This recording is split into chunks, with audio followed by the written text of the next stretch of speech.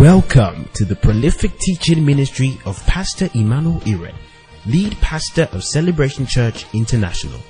It is his vision to partner with you for your progress and joy in the faith. Ready, set, grow. Hallelujah. All right, turn your Bibles, Matthew chapter 13. Matthew chapter 13. From verse 3, it says, Then he spoke many things to them in parables, saying, Behold, a sower went out to sow, and he sowed, and some seed fell by the wayside, and the birds came and devoured them. Some fell on stony places where they did not have much earth, and immediately sprang up because they had no depth of earth. But when the sun was up, they were scorched, because they had no roots, they withered away. And some fell amongst thorns, and the thorns sprang up and choked them. But others fell on good ground and yielded up a crop, some 100, some 60, and some 30-fold. He who has ears to hear, let him hear. Verse 22. Now he who received the seed amongst thorns is he who hears the word, and the cares of this world. Can you say the cares of this world? The cares of this world and the deceitfulness of riches choke the word, and he becomes unfruitful. Unfruitful. Listen, this is such a huge subject in the body of Christ today. Such a huge subject in the body of Christ today. When you look at many believers, you wonder, why is it that many believers are unfruitful? It seems as if many of us are ever learning but never able to come to the point of truth. Why is it that when we are faced with the trials and the challenges of life, not many people do as well?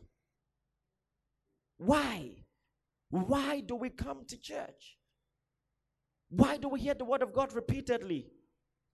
If what we learn does not gain preeminence on Monday through to Saturday, why do we keep coming? And it's not about how viable the seed of the word of God is. Sometimes it's not even about the soil.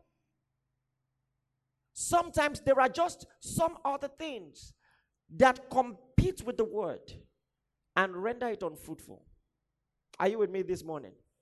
And it is those things that we want to deal with. Because you see, what makes you a good farmer is not just the ability to pick the right viable seed and to pick the right viable soil. You must also evacuate everything that competes for the health of that seed. Remove things that will not allow that seed to thrive, to grow. If you're not careful, you will fall into what I call the Samson syndrome, where you are so strong in a manifestation of the Spirit, but everybody looks at every other aspect of your life and is wondering, what are you doing? It's almost as if the wisdom of God is not filtering into those aspects of your life. Have you ever seen believers, the choices that they make in business, the way they treat people in the office, maybe the way they raise their children, or the way they treat, just people generally, and you're like, it looks like a contradiction. Like, why are you acting this way? Maybe you've never had to question in your mind, the way someone is acting. Praise the name of the Lord.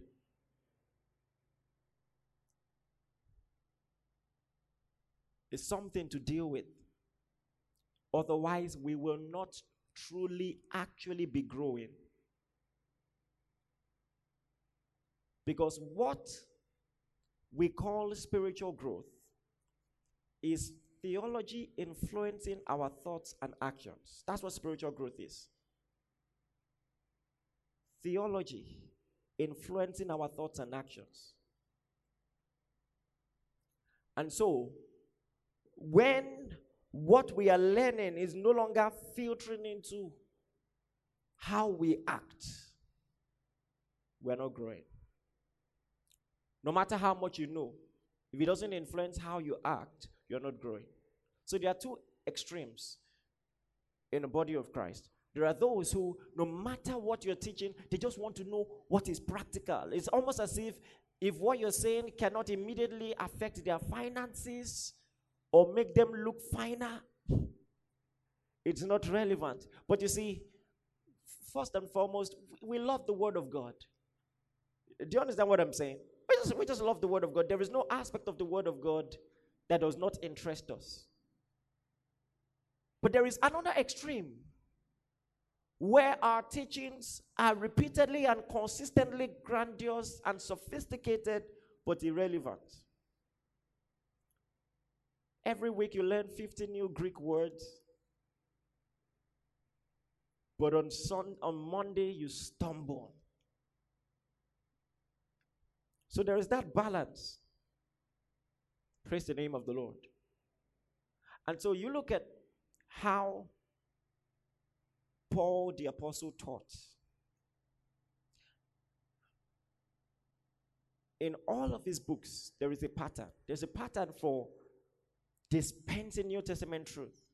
In the first few chapters, he tells you who you are in Christ. Blessed be the God and Father of our Lord Jesus Christ, who has blessed us with all spiritual blessings in heavenly places in Christ. He tells you who you are in him, how rich your inheritance in him is. You're seated with him in heavenly places and all of that. And as a pattern, consistently, in virtually all his books, at the end of his book, he begins to tell you how that new information influences your culture, your behavior. So he begins with the revelation of your identity in Christ, and he wraps up with the implication of your identity in Christ. Do you understand what I'm saying? So he says, let he that stole steal no more. Lie not, meaning stop telling lies. Stop stealing. Because you are the righteousness of God in Christ. So where many people struggle is they don't know how to connect the dots between the revelation and the implication. So they are ever learning but never able to come to the point of, do you understand what I'm saying? A point of conviction where they can say, okay, my life's changed. And that's why I like the way Jesus preached. He began to bring doctrinal truth into everyday contexts so that you can learn to apply the word. So he says, if you go to the altar to give a gift and there you remember that someone has aught against you, he says, leave it and go and make peace with your adversary first. Now, he could have just taught on forgiveness. Do you understand what I'm saying? That's a teaching on forgiveness. He could have just taught on forgiveness, how many times the word forgiveness was used in the Bible, you know, what the Greek word is, what it means, the etymology of the word, and all of that. But by the time he brings it to a context, he's giving you the opportunity for the word of God to directly affect and influence your life. So that you say, when I'm in this scenario, this is the way the word of God should guide my action. Do you get what I'm saying here? And that's so important. Because it is possible, just like what Paul said, to have faith to move mountains, to speak in tongues of men and of angels, and still not have a love walk. Have you seen people like that? Who know the word but have no love walk? I'm asking a question. How do you so have you ever, been among some Christians and the jealousy in their midst, the envy, the strife, the competition, but when it's time to pray, you're seeing a lot of fire. But when it's time to pray, you give them an A. But every other thing, they're difficult people to be around. Difficult. So he says, you can have faith to move mountains, speak in tongues of men and of angels, and still not have a love walk. So what's his approach to solving that problem, that conundrum, that contradiction among some believers? he breaks it down. Love is patient. Love is kind. Love does not seek his own. Do you understand? So that in exact scenarios, you can say, okay, it's one thing for you to tell people walk in love. It is another thing to define love in a way that can filter into their daily life and be relevant. Are you with me this morning? You know, when I first started off in ministry, I used to preach as if everyone in the audience was me. I used to preach for myself. I used to preach what I would have enjoyed, what I would have been blessed by. And it's a very terrible way to do ministry. Especially because, of course, you're the pastor of the church. So maybe your level of maturity is relatively higher than the average person in the church. So I just come with a lot of knowledge. You know, when you are confused, I feel deep.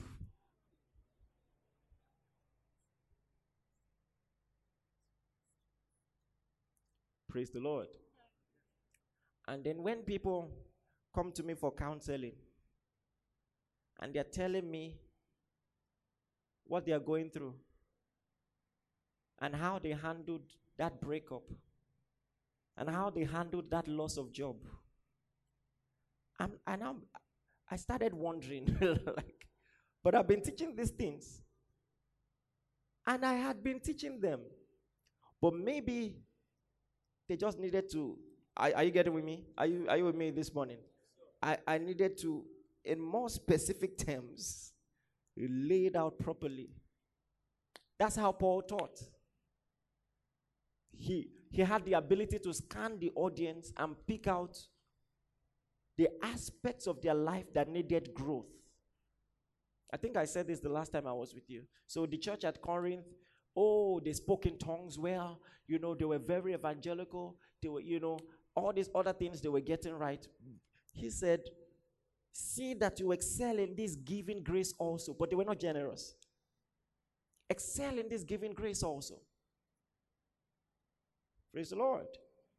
He commended them for being full of knowledge and utterance in chapter 1, verse 6 and 7. The testimony of Christ is confirmed in you. He probably would have told another church about Corinth. Learn from their charismatic gifts and their interest in the things of God. But he wanted Corinth to work on their generosity. And that's what we're trying to do this month. Why is it that many people in the body of Christ know a lot of theology, but still, just like Jesus said, the thorns, he called them the cares of this world and the deceitfulness of riches. So you come to church, you hear the word of God, and you're pumped. Make no mistake, you're excited. But you know that the next day you are going to carry your CV from office to office again.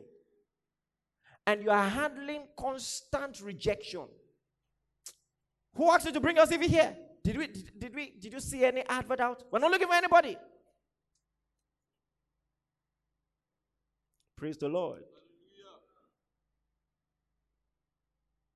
How do you handle that? Can I tell you something? It is how you handle that determines if you understood the word you heard or not.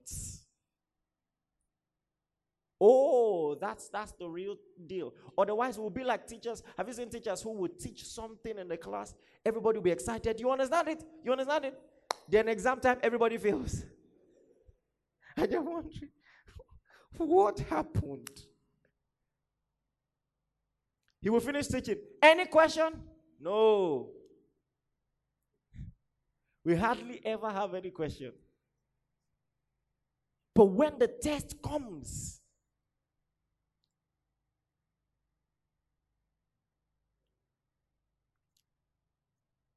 so why is it that maybe you've been a member of this church for so long? You know about the grace message, you know about your charismatic ministry, but secretly, maybe on IG, there is this lady that you are competing with. And after church, on your way back, you will still check her profile just to be sure that she doesn't have more followers or more likes than you do.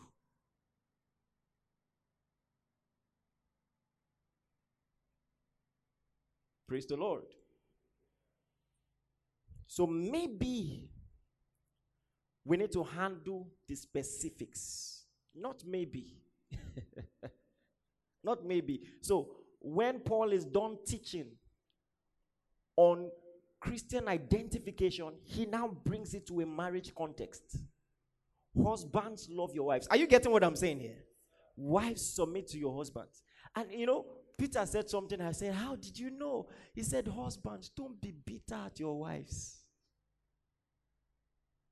Because he knows that bitterness can filter into a marriage. He said, don't be bitter. So just in case you didn't understand all the Greek words he had been mentioning before, this is how the love of God finds expression in your direct context. So today we want to talk about dealing with insecurity. So I gave that introduction so you don't make the mistake of relegating this kind of teaching to something that is for babes. And it's a real struggle. Can I tell you something? Even amongst men of God, it is my experience, my personal experience, that men of God battle insecurity, maybe more than any other people group.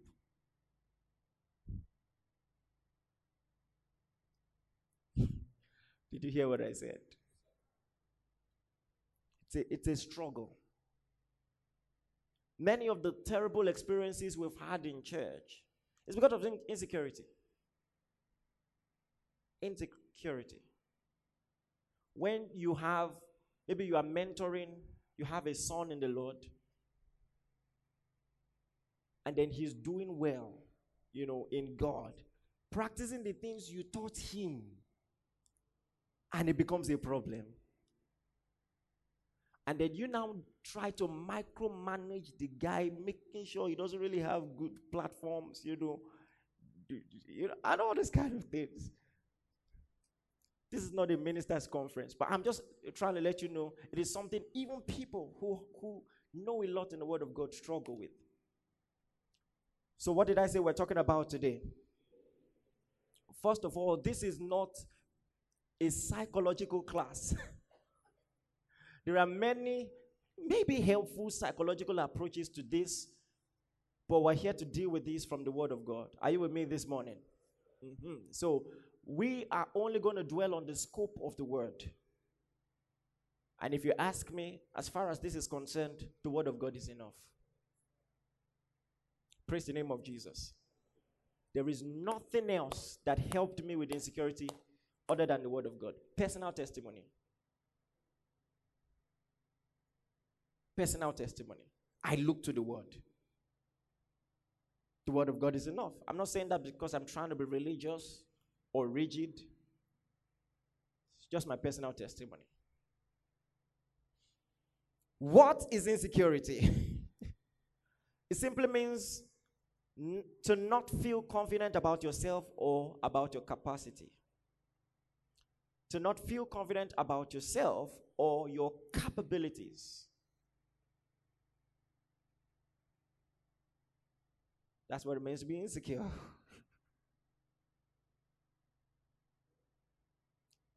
Well, there are a few symptoms. Few symptoms.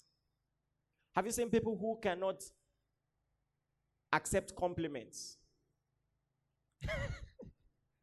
I asked a question. Have you seen people who cannot accept compliments? Just tell them, oh, your hair is nice. And immediately, automatically, they try to respond in a way that downgrades or downplays what you're saying. They say, oh, giving an excuse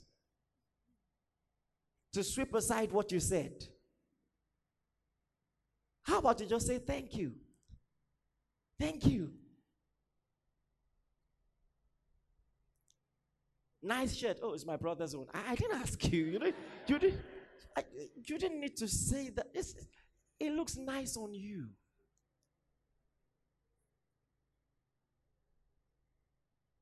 Praise the Lord. can't take a compliment. You must always explain it away. Oh, you did well. Oh, is this your work? It's so nice. You say, in fact, I didn't even really have enough time. You can see the errors. He will start pointing the errors to you. Just say thank you. There are believers who struggle with things like this. Then some others, their own expression of insecurity is the opposite. They want to put their success in your face all the time, even when it doesn't count. When no one asks them, oh, you got a new phone? What phone is this? iPhone 6? Oh, I just got iPhone XR. Okay, congratulations. What else do I say? I'm happy for you. Oh, you have this pen? I have 4. Always in competition. Even when it doesn't count. Some others, they are always critical, always judgmental. Because by being judgmental, they hide their insecurity and inadequacy. So they want to be the first to point a finger. Have you seen people who you can never do anything to please them? You can never be correct in their eyes. Always. And such people, they can't receive correction. Have you seen people who like to correct but never like to be corrected? I mean, these are things we struggle. These are things you might even see in your service group in church. You might even see in choir, in media team, in the protocol team. There are struggles you may see. Praise the Lord. Because you're growing in your prayer life. You're growing. But you need to deal with this thing. Nudge the person by your side gently. Say, deal with it, deal with it, deal with it.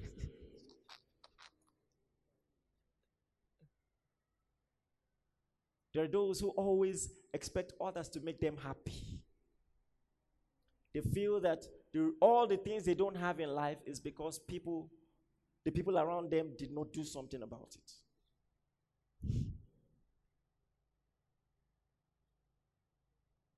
Praise the Lord. And I'm sharing on this topic based on a simple premise. Simple premise. Nothing solves the problem of insecurity like an increased consciousness of who you are in the Lord.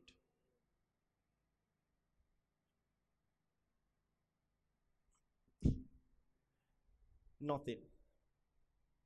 And we just want to explore that. I'll give you examples, give you a few more bullet points, and then we close. Nothing solves that problem like a genuine encounter, a genuine consciousness of who you are in the Lord. You see, God has a track record of using weak people and turning them around and turning them to formidable weapons in his arms. Hallelujah. People who no one believed in. People who others thought would not amount to much. When God handles them, you'll be amazed. Just like the Pharisees seeing the disciples of Jesus, knowing these are fishermen. These are not learned men. And they begin to marvel at their confidence. And the Bible says they reckoned that they had been with the Lord. Praise the Lord. He has a track record. I'm telling you, many people doing great for God, check their history. Check out where they started, how they started. All that God needed to work on them with, walk them through. You'll be amazed. Think about Moses. Oh, Moses was insecure to the teeth. Are you listening to me? Have you seen people who, when you tell them what you're planning, they begin to give you reasons why it won't work? First of all, You just may need people like that around you once in a while. Because they are very good at discovering loopholes. So just bring them so that at least you can work on what you need to work on. But there is an extreme, aspect to that. They never see a way forward. Moses was like that. Do you know what God had to go through to convince Moses of the call on his life? He kept asking questions that will reveal the impossibility of the task. He asked about 5 or 6 questions. So God shows up.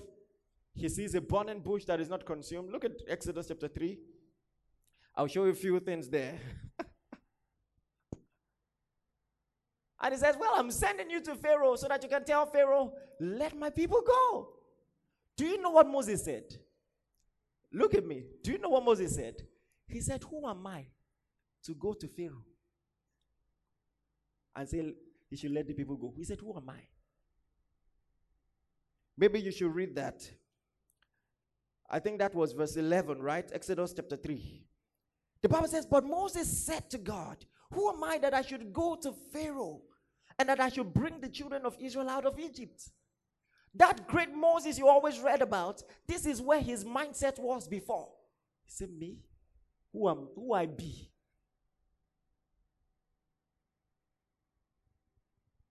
He didn't think he was capable. He said, say that again. Me, Moses, I should go to Pharaoh and tell him. He said, no. You need to find someone with more experience. And God replied, said, I will be with you. This is a direct word to someone here. I said, and God replied and said, I'm going to be with you. What do you mean, who are you? I'm with you. I'm with you. Okay, you're with me. I still have another question. Who do I say sent me? If I go and say, okay, God said, let the people go.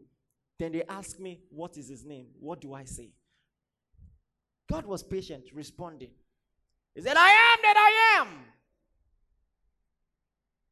Tell the children of Israel, the God of Abraham, Isaac, and Jacob, the God of your fathers has sent you. This shall be my name forever. Oh, okay. That's good. Don't be angry. Oh. I still have another question. What if they don't believe? What if they don't believe? Look at Exodus chapter 4 verse 1. Exodus chapter 4 verse 1. Then Moses answered and said, but suppose they will not believe or listen to my voice. Suppose they say, the Lord has not appeared to you. What then do I say? And so God said, what's that in your hand? Said, it's a rod.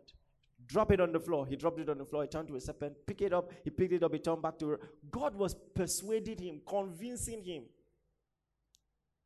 Even after that great miracle, he still wasn't done. He said, okay. Now I know how I can face Pharaoh and tell him what you have said I should tell him. Now I know who has sent me. Now I know what to do if they don't believe. I still have more questions though. So there's one problem you did not consider. Is he telling God that I'm not eloquent?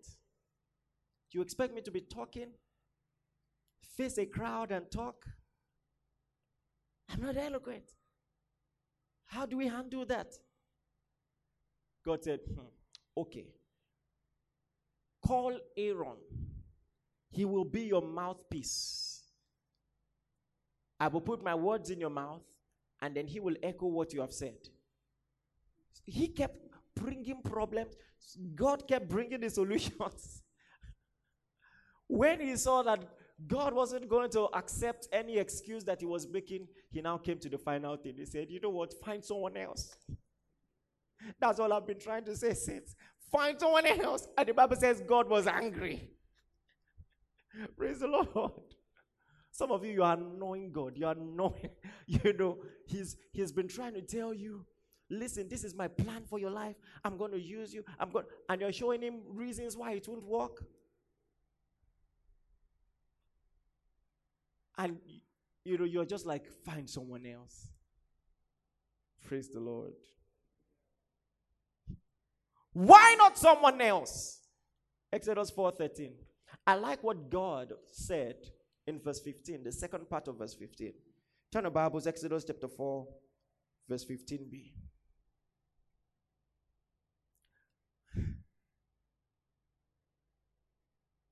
Let me just read the whole thing. It says, now you shall speak to him and put the words in his mouth. That's Aaron. And I will be with your mouth and with his mouth. Everybody read the last statement together. 1, 2, go. And I will teach you what you shall do. I will teach you.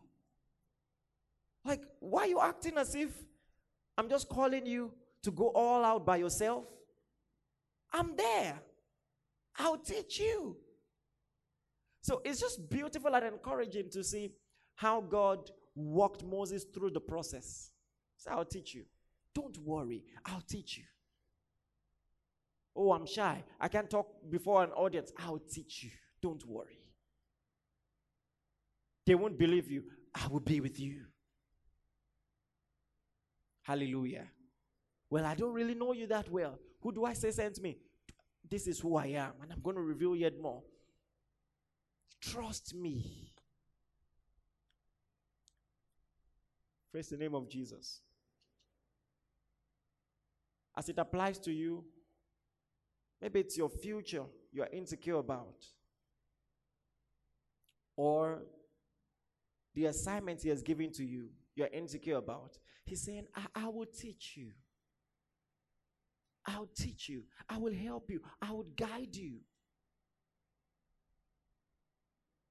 In fact, for now, all he's asking you to do is to believe.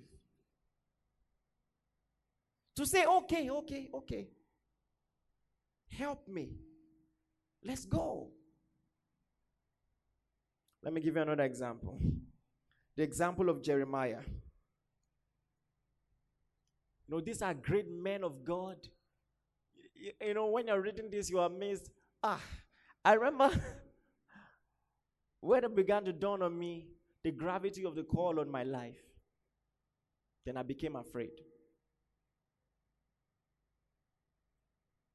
As if it was not enough, almost every meeting I attended, a man of God there will prophesy. There was a particular guy I began to avoid. I went to a Bible school. During the break time, I'm sipping on a drink. He just comes. The Lord is going to use you.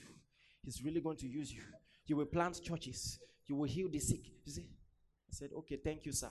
Next day, I'm sipping on my drink. You see, I'm seeing it again. So the third day when I saw him, I dodged. Like, just leave me alone. Do you understand? Like, I just got born again. Are you with me? I just got born again. They could not leave me. Okay, I've heard. So then I'm in a prayer meeting in school. One man begins to prophesy. You know, as the prophecies were going forth, I just laid on the floor and started crying. Because the things they were saying, many of the things we're saying today were said years ago. I was like, God, like, how is this going to happen? So I remember leaving that meeting and like saying, God, okay, really? You said you will use me to be a blessing to this school like no one else before me? Like, I'm always laughing like, and I'm just all the doubts. Okay, I'm going to plant churches. All right. The next day I went for the meeting. The person was prophesying. He said, and I know. The Lord says, I saw you when you were asking questions and saying, how will it happen? You know, I'm like, guys now, do you understand? He said, and I see your doubts. I see you, and I've told you I will use you. Hey. Praise the Lord. So I said, okay. Okay. And he told me what he told Moses. I will teach you. Do you understand? I'll teach you. I'll teach you. I'll teach you. When someone who is good at something, maybe Usain Bolt comes to you and he wants to prepare you for your inter-house sport competition in your school. Yeah. I'm just letting you know how great God is, and how small the challenges you are faced with, are compared to him and his capability and what he can do through you. And you're telling Usain Bolt, in my secondary school, people can really run. Have you seen runners before? Come to my school, And that's how ridiculous it is. And he's saying, I'll teach you. I'll teach you. In fact, just accept. Come to the training ground. I'll show you. I'll teach you. There is time to prepare. I'll teach you. Praise the Lord. God set you up today. Because these words will haunt you. You have no excuse again. God is using me to confirm so many things. Because this year, there will be no delay in your life. Didn't you hear? It's the year of the movement. Movement. You are going to take decisive steps in the direction of the leading of God. No more having plans and PowerPoints and just showing your friends, this is what the Lord said. This is the year to move. This is the year to move. No more having pictures on your phone about what the business will look like, the shops will look. This is the year to move. Listen, because no matter how grounded you are on theology and how great your prayer life is, if you are insecure, you can't do great for God. You can't. So it's high time you believe what he said. And you just stand up and move. You move in the name of Jesus. Oh, you have a call on my life. I move. This is the year to walk on water. No more excuses. Hallelujah. No more accommodating 7 reasons why you can't do it. 1 reason is enough. God is with me. Hallelujah. God is with me. For with God, nothing shall be impossible. With God, nothing shall be impossible. Did you hear what I said? Yes,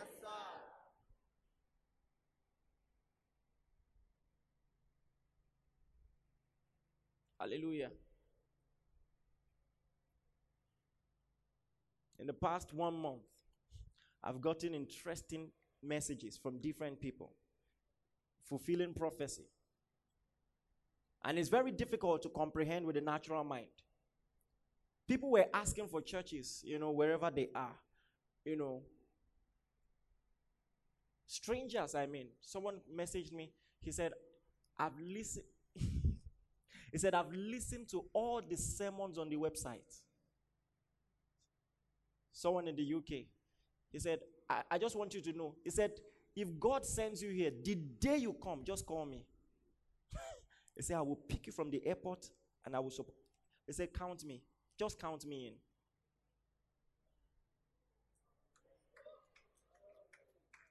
He said, just call me. He said, I'm your worker already. That's what he said. And then people were talking, okay, US. Now we're talking about starting a branch in Canada. Someone else is saying we need 2 branches. That Canada is big. You see, where I am is far from where Pastor Bright is. Do you understand? So he let them start there. He's telling me that you come and be with us for like 2 years. He said, my wife can sing. Me and my wife can. I'm telling you.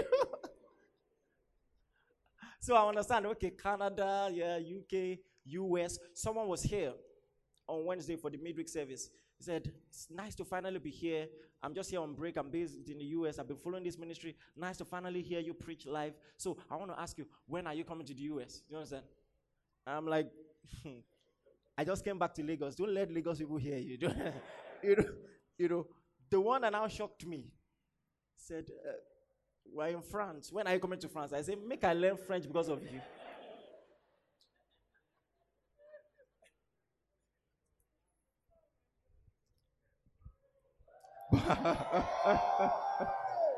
But I said all that to say this. Believe me when I say it. When God said, oh, this will happen, I was overwhelmed. Now, the vision is moving faster than we have venues to cater for. That's what's happening. It's faster. So we are playing catch up. Like, okay, there are people following us here. The people, oh, what are we going to do? We've not even spoken about Port Harcourt and all of that. Praise the Lord. And I'm telling you, when God said these things, I was crying. You know the bold, confident Pastor Aaron? He was crying. He laid on the floor like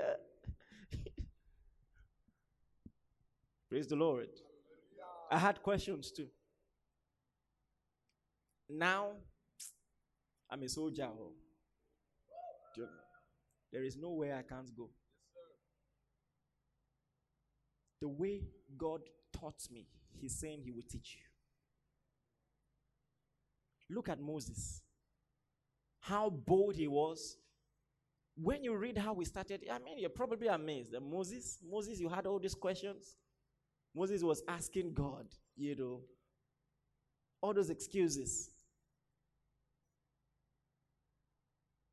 That's how you, 2 years from now, when you were telling people, oh, I was so scared, I didn't know how to go about it, and God used this sermon on January of 2020 to prepare me, they will be like, are you sure? You're just trying to be motivational. You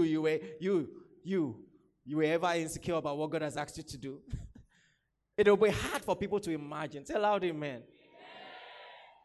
That's how much confidence is going to infuse into you. Look at Jeremiah. Jeremiah responded like a Nigerian when God called him. You will see what I'm saying. Jeremiah 1:4. Then the word of the Lord came to him, saying, before I formed you in the womb, I knew thee. Before you were born, I sanctified you. I ordained you a prophet to the nations. Then I said what? Then I said what? I want to hear you loud. Then I said what? He said, that's very Nigerian. He said, Lord God.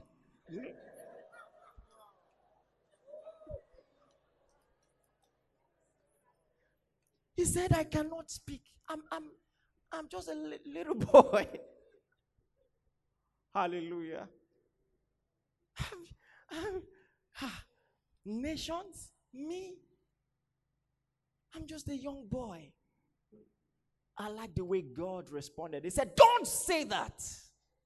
Don't say you are small. Don't say you are too young. Don't say the project is too expensive. Don't say the vision is too big. Don't say that. Hallelujah. Then in verse 9, the Bible says, God stretched his hand and touched his lips. And said, I've put my words in your mouth. I've put my words in your mouth. Go out. Get it done. Are you with me? Movement. Hallelujah. So, God is challenging you this morning. Change your vocabulary. Stop saying, I cannot. How can I? How will I? How will I? He has touched your lips. He has put his words in your mouth. Step out in boldness. Be all that he has made you to be. Stop saying you are too young. Glory to God. You know, I was preaching at a wedding recently. And just as I started, of course, when I go for a wedding and then the mommies and daddies are looking at me, is this your pastor? So cute. So just to encourage. So, I mean, you could see it on their faces. They were not hiding. So as I was preaching, that's the thing. I like it that way because it amplifies the excellence of the grace of God even more. Maybe if I had the stature and everything, they would be like, adds up. But when you see someone like this doing that, you say, that's God. So, of course, I know all those things. What matters is, I serve it the work. I serve it the work. When I'm done, just allow me to talk. Can I talk, sir?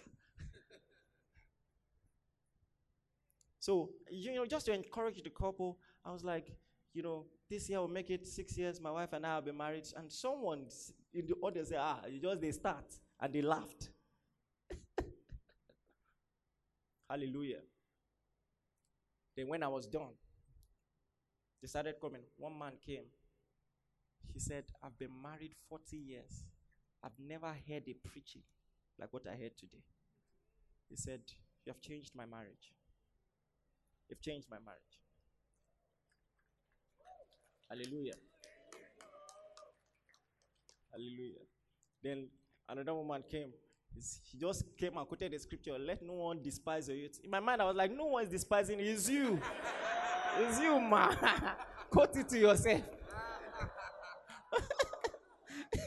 No one is despising. That was a statement of repentance.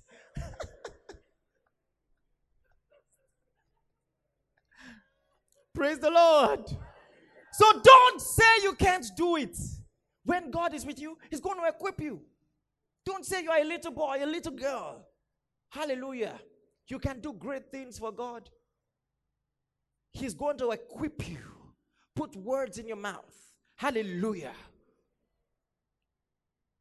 So it's time to square your shoulder, chin up, and know that God is with you. Walk boldly in the will of God for your life. Accept nothing else. Mary was on her own. One day, an angel appeared and said, highly favored of the Lord. Blessed are you amongst all women. The Bible says, a lot of people, when an angel appears, they are scared of the angel. But Mary was scared at the salutation. She said, why did you greet me like that? It's scared at that. Like I said at the watch night service, she almost told him, check the address well. Are you sure it's here God sent you? Me, blessed amongst all women, highly favored of the Lord. A lot of people struggle with stuff like that. Me, highly favored. Me, God is with me. Oh, yes, you. Did you hear what I said? Oh, yes, you. Why not you? You are highly favored of God. Highly favored of God. Say, I'm highly favored of the Lord. Luke chapter 1 verse 28. The angel said to her, rejoice, highly favored one. The Lord is with you. Blessed are you amongst women. The Bible says she was troubled at his saying and considered what manner of greeting this is. Like, what type of greeting is this one? Hallelujah. So I read all this to say this. God has a track record of turning insecure people into formidable weapons in his hand. The same you seated here, probably unsure of the future, what God can make of your life, you will be amazed in a positive way. You'll be amazed. It will be hard to convince people that you were not really sure at the beginning. It will be hard. Because he's a master of this thing. He knows how to weaponize people. He knows how to take away the fear, defeat the doubts, turn timid people into champions. The Peter who won't admit that he knows the Lord before a young teenage girl will stand before 3,000 people and preach the word of God with boldness. Are you with me now? That's what it's about to do with your life. Say loud, amen.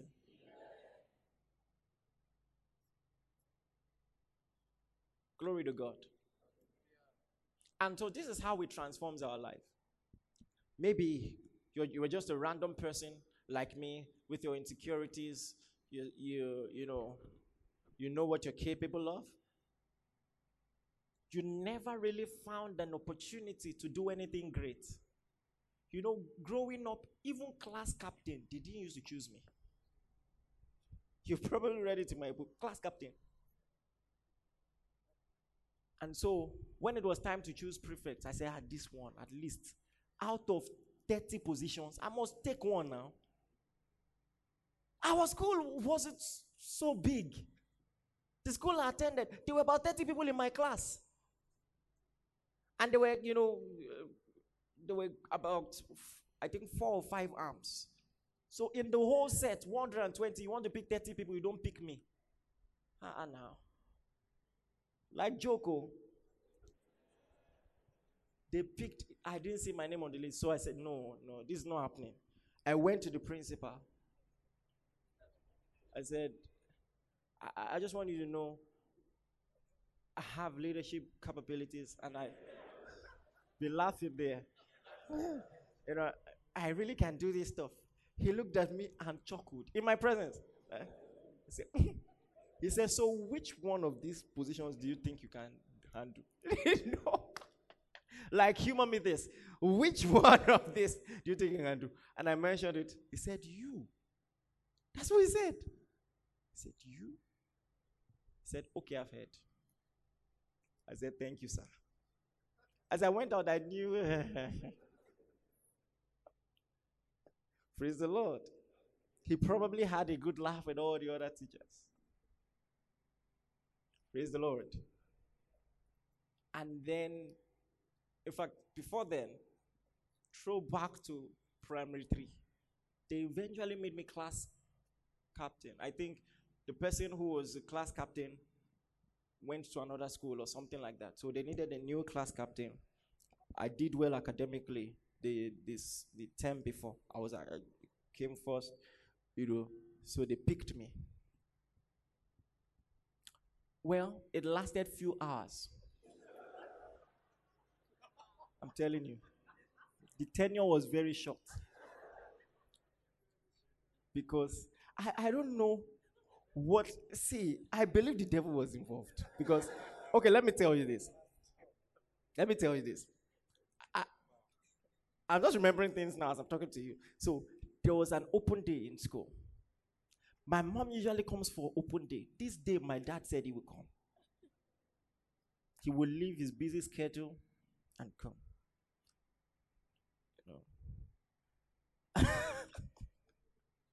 And, so I was cool, calm, collected. Mr. Iren does not play. And he wants to know, So I was behaving myself since morning. Around 2 p.m., my classmates just looked at me, cracked the joke. I laughed. The teacher looked, who is making noise? Go and kneel down. I tell you the truth. As I knelt, my knee had not even touched the floor. I just saw black suit and red tie. My dad, I said, God, it is finished. Hey! So, my dad walked in. He looked at me. Raised his head up, walked past me, went to the teacher. Said, I'm Mr. Aaron. They now called me from the punishment position. Your dad is here. Aha. My dad was very calm, just going through the books. I knew, he's at home now. Praise the Lord. So, well, they made me class prefect. And then it was break time. Something like, okay, the next teacher came late. So we were playing table soccer. And the teacher came in, saw me playing table soccer. Say, you? Say, you're no more class captain. He said, took my, I gave another person the position. I said, praise the Lord. So when you see me, maybe you probably think, I've been a leader from my mother's home. It's not true at all. It's not true. It's not true. Glory to God. In fact, in 100 level, when I got filled with the Holy Ghost, I made a big mistake. I told my roommates one day, I said, I sense very strongly that God is going to use me.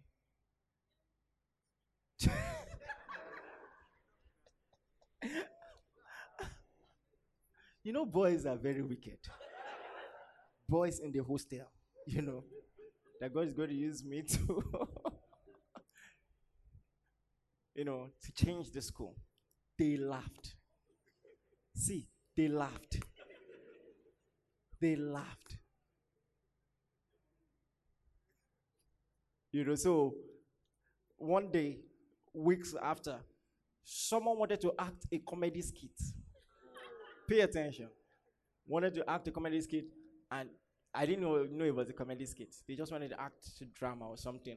So they were picking roles. They just said, oh, would you like to act? I said, yes. I was already there before they told me the role I was going to act. By the way, the guy is a big comedian now. Ima, oh my God. So, I've warned him that video must never go out, or otherwise we'll settle it in court. So, I think 2 years ago he did throwback video and he put it. I warned him. I said, don't try it again. Do you know who I am now? You want to finish my... So, the role I was meant to act was that I was writing in an exam hall. I was cheating. They caught me. So, part of the drama, they grabbed me like a thief like this from the belt. They were pulling me. So when my friends saw it, they laughed again. They said, I see what you said that God said. What? This is what you mean? God really wants to use you.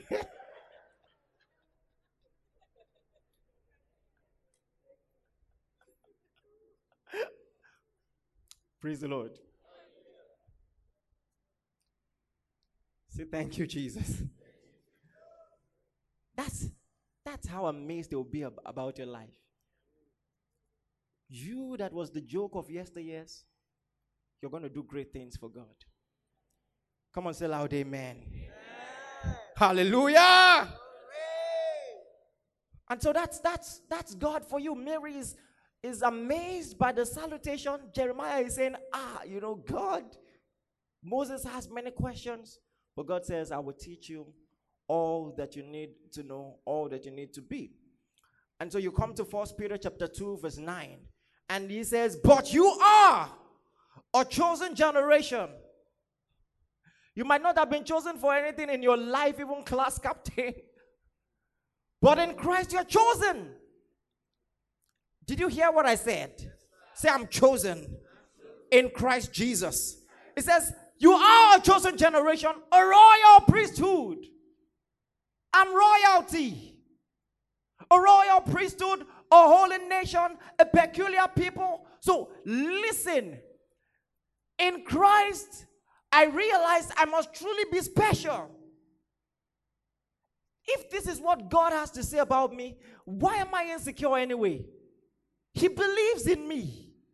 Do you know what it means for God to tell you, I have a plan for your life, and he's persuading you? Meaning, he has seen capabilities in me that other people cannot see. Let God be true and all men liars. Do you understand what I'm saying? I'm letting you know how my thought process was developed. Oh God, you have a plan for my life? Me? So you have to renew your mind. Oh, everybody is wrong. Everybody, Oh, I'm the light of the world. I'm the salt of the earth. A city that is set on a hill cannot be hidden. That's me. This is my destiny. I was wrong. My friends were wrong.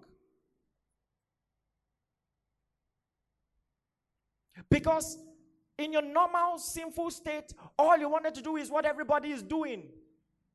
Do your best in school, get a job, but in Christ, he now says, go, teach all nations. He gives you a vision that is bigger than yourself. Nothing cures insecurity like purpose. Are you with me? So when you discover God's plan for your life, you step out of insecurity. And your knowledge of God helps you conquer your fears. Confront your insecurity. So he says to Peter, he says, who do men say I am? And Peter by revelation says, you are the Christ, the Son of the living God. And he responds and says, I say all unto you also, you are Peter.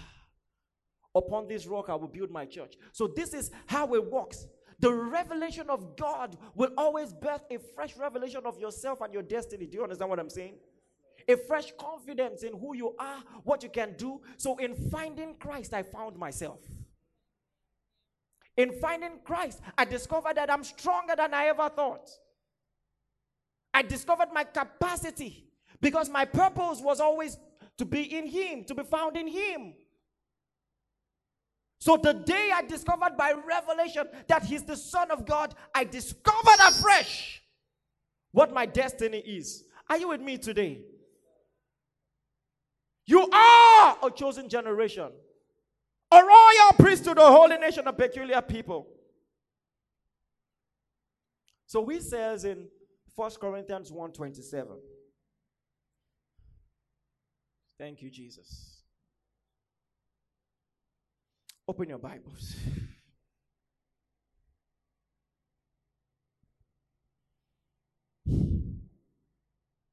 Are you learning anything? 1 Corinthians 1:27.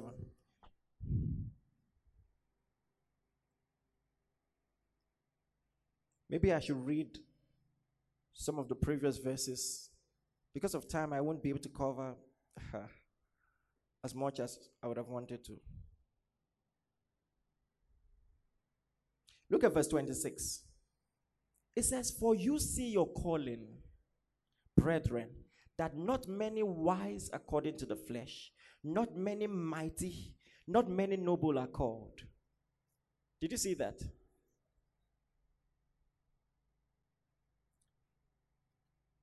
Verse 27, read verse 27 together. 1, 2, go. But God has chosen the foolish things of this world to put to shame the wise. And God has chosen the weak things of the world to put to shame the things which are mighty. Hallelujah. Glory to God. That's your God.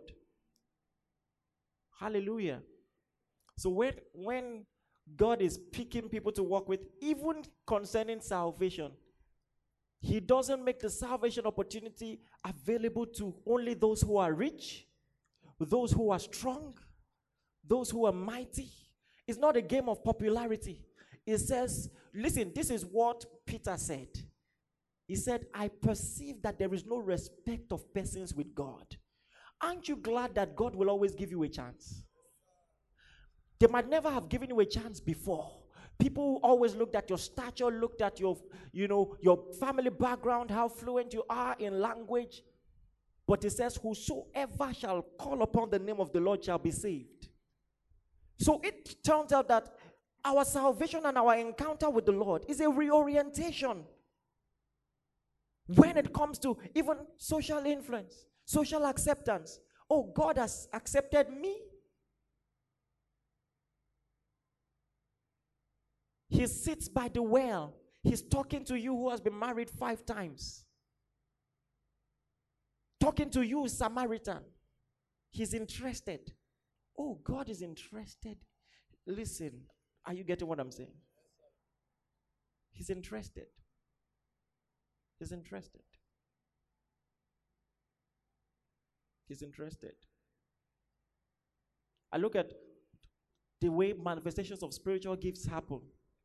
How he would just pick you in the audience, you that you thought nobody knew, no one cared about. There's a lady in the Abuja church who she visited the Abuja church for the reboot camp grand finale Sunday, you know. And as I walked to her, the Lord said, tell her that I love her. So I walked up to her and I said, the Lord said to tell you that he loves you. And she just broke down in tears and started crying. She said the whole world had rejected her. She felt she was of no use. Do you understand? And now, you are there in the audience. You don't know anyone in the crowd. Okay. You know, I think she knew one person. And then God has a direct word for you. These are the things that help reassure you. Are you getting what I'm saying? If it was a social meeting, they will only recognize the people who have money, who, do you understand, and stuff like that. But now, you come, you know, and you're fellowshipping with the saints, and there is a word of knowledge for you.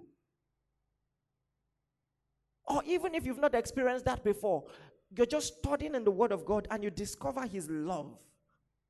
You discover that if you were the only human on earth, you will still be worth dying for. You need to learn how this increases your confidence. If God be for us, who can be against us? You come to a point where it doesn't really matter what anyone else has to say about you. You are secure in your position with the Lord. Say loud amen.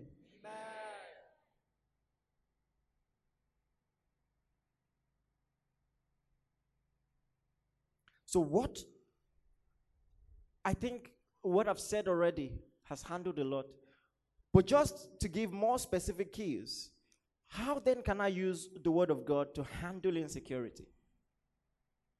I'm going to touch on this briefly and then we close. How can I use the Word of God to handle insecurity? Number one, build yourself with words. Build yourself with what? With words. With words. The Bible says, He said that we may boldly say. He said, I will never leave you, not forsake you. That you may boldly say. Meaning we're meant to respond to what He has said about us. I am a chosen generation. I am a royal priesthood to show forth the praises of Him who has called me out of darkness into His marvelous light. I have a purpose. I have an assignment. I'm not ordinary. If God has called me, I must be really special. Anyone who doesn't think I'm special doesn't know what special is. Oh, I'm special. There's a call on my life. Oh, I know who I am in Christ. Hallelujah. I'm bold. I'm bold. I'm bold. Not in what my bank account reads. Not in what my friends have to say about me. Not in social acceptance, but in who I am in Christ. I'm bold. Build yourself with words. Did you hear what I said? Build yourself with words. In Christ, you learn to tell yourself how you are meant to feel. You tell yourself how you are meant to feel. You don't investigate how you feel. You control how you feel with the Word of God. I'm not weak. I'm not empty. No, I'm not. Hallelujah. I'm strong. I'm strong. I'm strong. Build yourself with words. Maybe someone here, you need to write out confessions that you will repeat every morning. You have to do away with all the rubbish that people have said about you that has filtered into your consciousness. You tear it down with words. Praise the Lord. Number 2.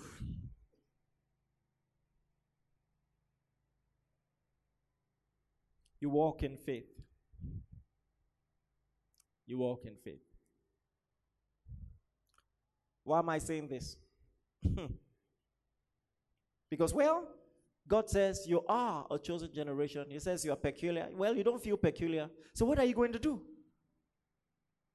You trust God.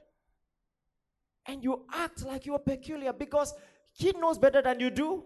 If He says you are, then you are. Hallelujah. There has to be a walk of faith to this thing. It's high time your attitude stop being responsive. The day people say, oh, you look so nice, then you are confident and you're walking happy. And the days nobody greets you, you are sad. How about you just walk in faith, in the confidence and the assurance of who you are in the Lord? Maybe you'll be more consistent then. Not maybe, I know you will. Walk in faith. If He has called you Jeremiah, walk in faith. If He has called you Moses, walk in faith. The next thing I want to talk about, celebrate small victories. Celebrate small victories. Celebrate small victories. Oh, because you see, when God uses you to handle the lion and the bear, that's an assurance when you face Goliath. Did you hear what I said? Listen, the reason why many people are insecure is because they've not tried their hands on anything. They've not tried their hands on anything. Let me demonstrate this a little. Can I have a microphone? Please get that for me. Gabriel, I know you to be an eloquent person. Gabriel is an OAP in Abuja. Come this way.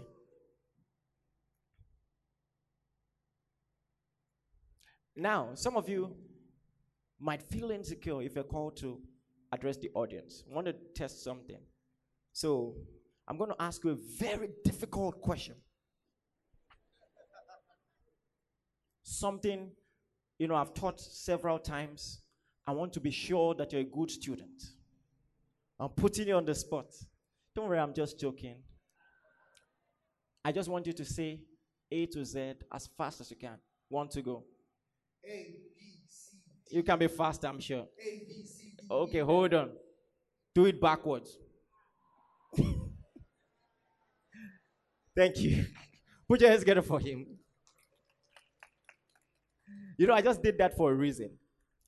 You see, the things that make us insecure are things that we have not mastered. Do you understand what I'm saying? They're things we have not mastered. Nobody feels insecure to come here and recite A to Z. But even the things that you feel you have mastered, like A to Z, if I say do it backwards, now there's trouble. So I'm letting you know how important the little victories in your life are. Do you understand? You don't just go from 0 to 100 in confidence one day. But if maybe the reason you are still where you are is because you've been ignoring the small things. Start doing the small things. Start doing the small things. You want to be bold to address a crowd? Join a small group. When they say who has a question, ask your question. Address them. Do you understand what I'm saying? And as you do that, God keeps building your confidence. Your confidence keeps growing. It's still a step of faith to do small things in preparation for where God is taking you to. When He brings opportunities your way, take them. We're going to talk more about this next week. What is number 1? What is number 2? What is number 3? Number 4, laugh. Listen, some of you experience, what I'm about to say.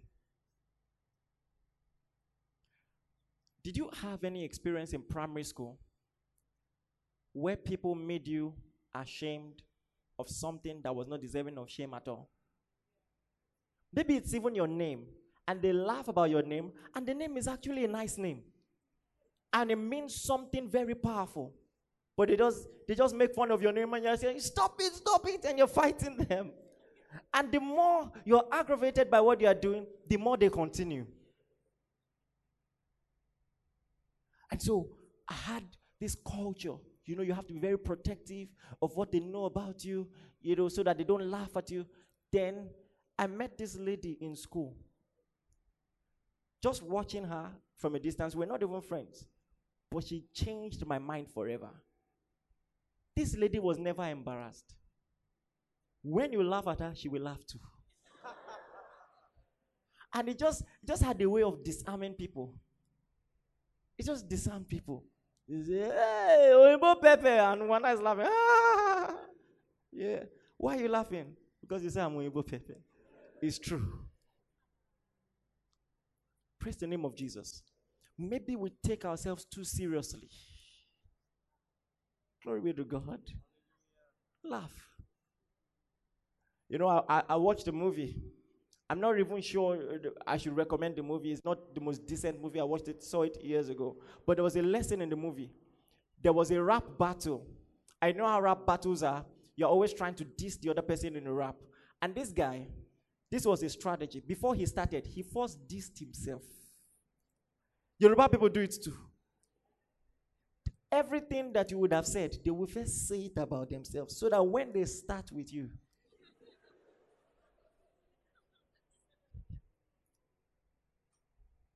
and I'm not saying you should say or accept terrible things that are said about you. What I'm trying to say is this. There are some things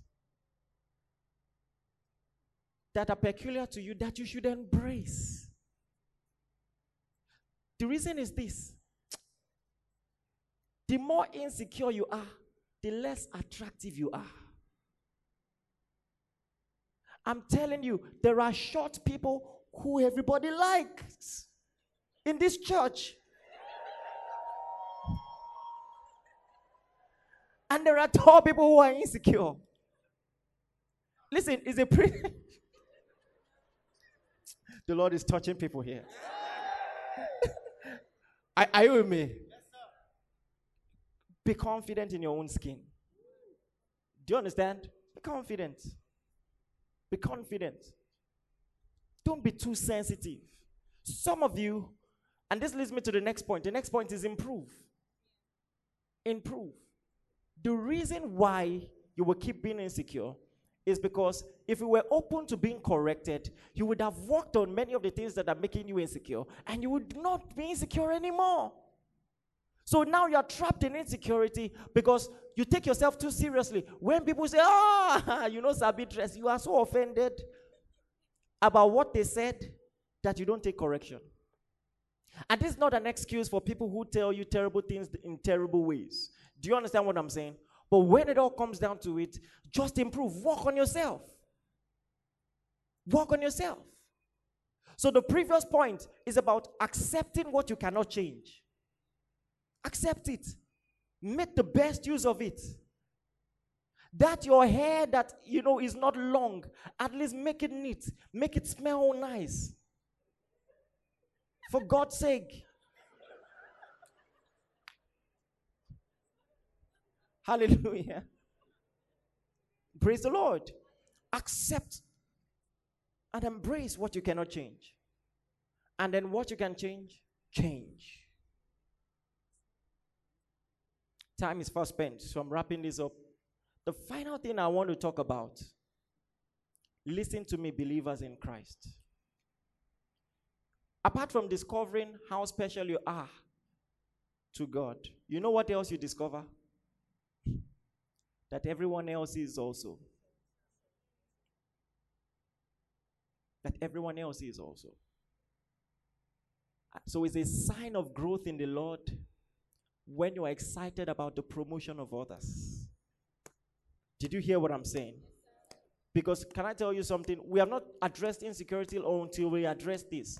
There are some people, no matter the promotion they experience, if someone else is doing well also, they are not happy. I'm talking about Christians. Well, that has to change. So you start praying for others. Listen, prayer really works in this regard. If you pray for people, you will stop competing with them. So you make it a point of duty. You pray for people. Don't pray for yourself alone. Don't pray for your family alone. Pray for people. Especially people doing the very thing you are doing. Did you hear what I said? Yes, especially people doing the very thing you are doing. Pray for others. Pray for others. Until you can celebrate the victories of others, you are not free. It's a terrible place to be in life. You become a person, when good things are happening to people, they are even afraid to tell you because they don't know how you will take it. Isn't it terrible? Learn to thank God for other people. Celebrate the grace in other people. Praise the name of Jesus. Learn to give compliments. Insecure people can't give compliments because they think it reduces them. They say, you're very good at this thing. You do it well. Doesn't reduce you. And to work on this, if you need to take a break off social media, do it. Do it. But I think you should come to a point where you can look at your friends, see what they're doing, and just be happy. Praise the name of the Lord. Work on this one. Work on this one. Because God is not going to stop blessing people because of you. He won't. He won't do it. He won't do it. In fact, one of the most dangerous things you can do is to try to stand against someone who has the hand of God on his life. You will enter into the negative aspect of prophecy. I'm telling you. Read your Bible well. Because you will become a part of the story from the negative aspect. Look at the people who tried to kill Joseph. They ended up helping him fulfill the very things they were trying to stop. Are you getting what I'm saying? But hey, when you trust God, you know that, I heard this powerful quote. Don't even remember where. It says, if God does something for your neighbor, it means he's in the neighborhood. He's in the neighborhood. So it's a perspective. Oh, God did this for him. He can do it for me. There are two types of people. People who see possibilities in their own life based on what God has done for others. And there are some who see limitations. They feel like the reason why they're not doing well is because others are doing well. Other people are taking all the glory. Meanwhile, the sky is big enough for everyone to fly. Hallelujah. So learn to celebrate people and say, wow, you did that. Oh, you sang so well. Oh, you preached so well. Oh, is this your car? I celebrate with you. Hallelujah. Because you know that the one you trust, he doesn't have any issue with limited resources at all. The fact that he's blessing others does not mean he's stranded, he can't do your own. He's not like the government. Hallelujah. Praise the Lord. Or maybe some African parents who sincerely can't send you abroad now because your brother is already abroad. There are cases like that. We're talking about God. Are you with me? Listen, free your mind towards people. Wish them well. Pray for people. Don't think that your happiness is with anyone else. It's not based on their approval. It's not dependent on their failure. You know that secondary school thing where you see your result? You thought you were going to have 90. But then you saw 65, you are sad. Just as you're being sad, you now discover you were the highest. You had the highest score in the class. Then you feel vindicated. You're happy again. Why are you happy? Not because you passed as much as you wanted to, but because it has failed. It's a problem. I will tell you one last story and I'm done. In Solomon's regime, there were two women in the same house. They both had young children. And one of them, when she was sleeping, rolled and laid upon her child. And the child suffocated and died.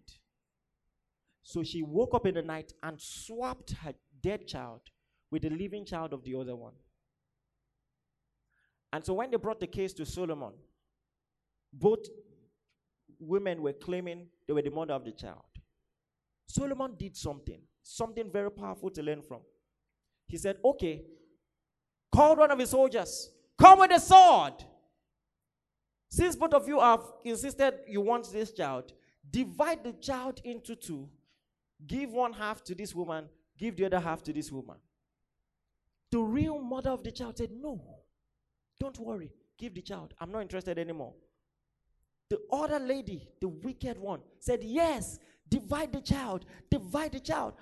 Do you know what that teaches us? It means she didn't really care about the child.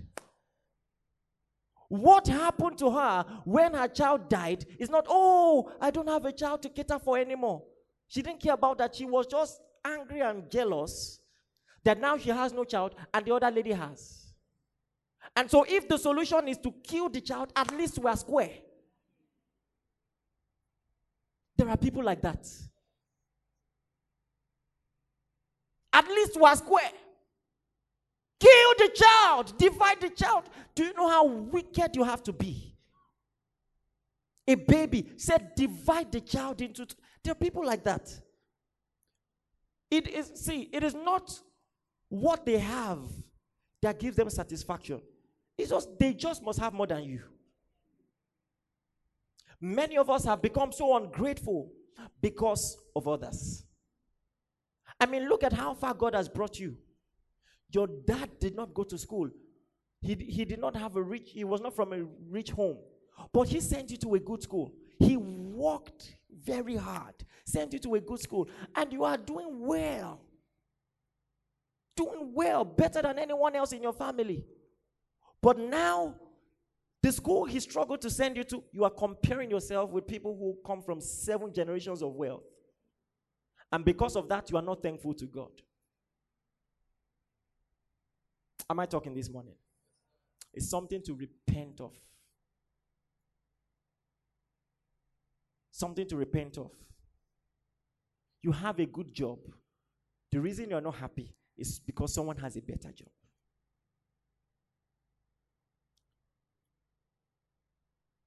The Lord, by His Spirit, has removed that nature from you. He has. So walk in a manner that is consistent with your nature. Learn to support others. Believe the best in people. Celebrate others. Praise the name of Jesus. Accept it when people are better than you. For your own good. You might need them. Get advice if you need to. Ask questions. Ask for help. Ask for help. It's a problem in this country. It's a problem. I remember in school, we had printed many devotionals in school. I think by my final year, we had at least 50,000 copies in print. At least. In fact, it should be more than that because there was a particular time we did 10,000 at once.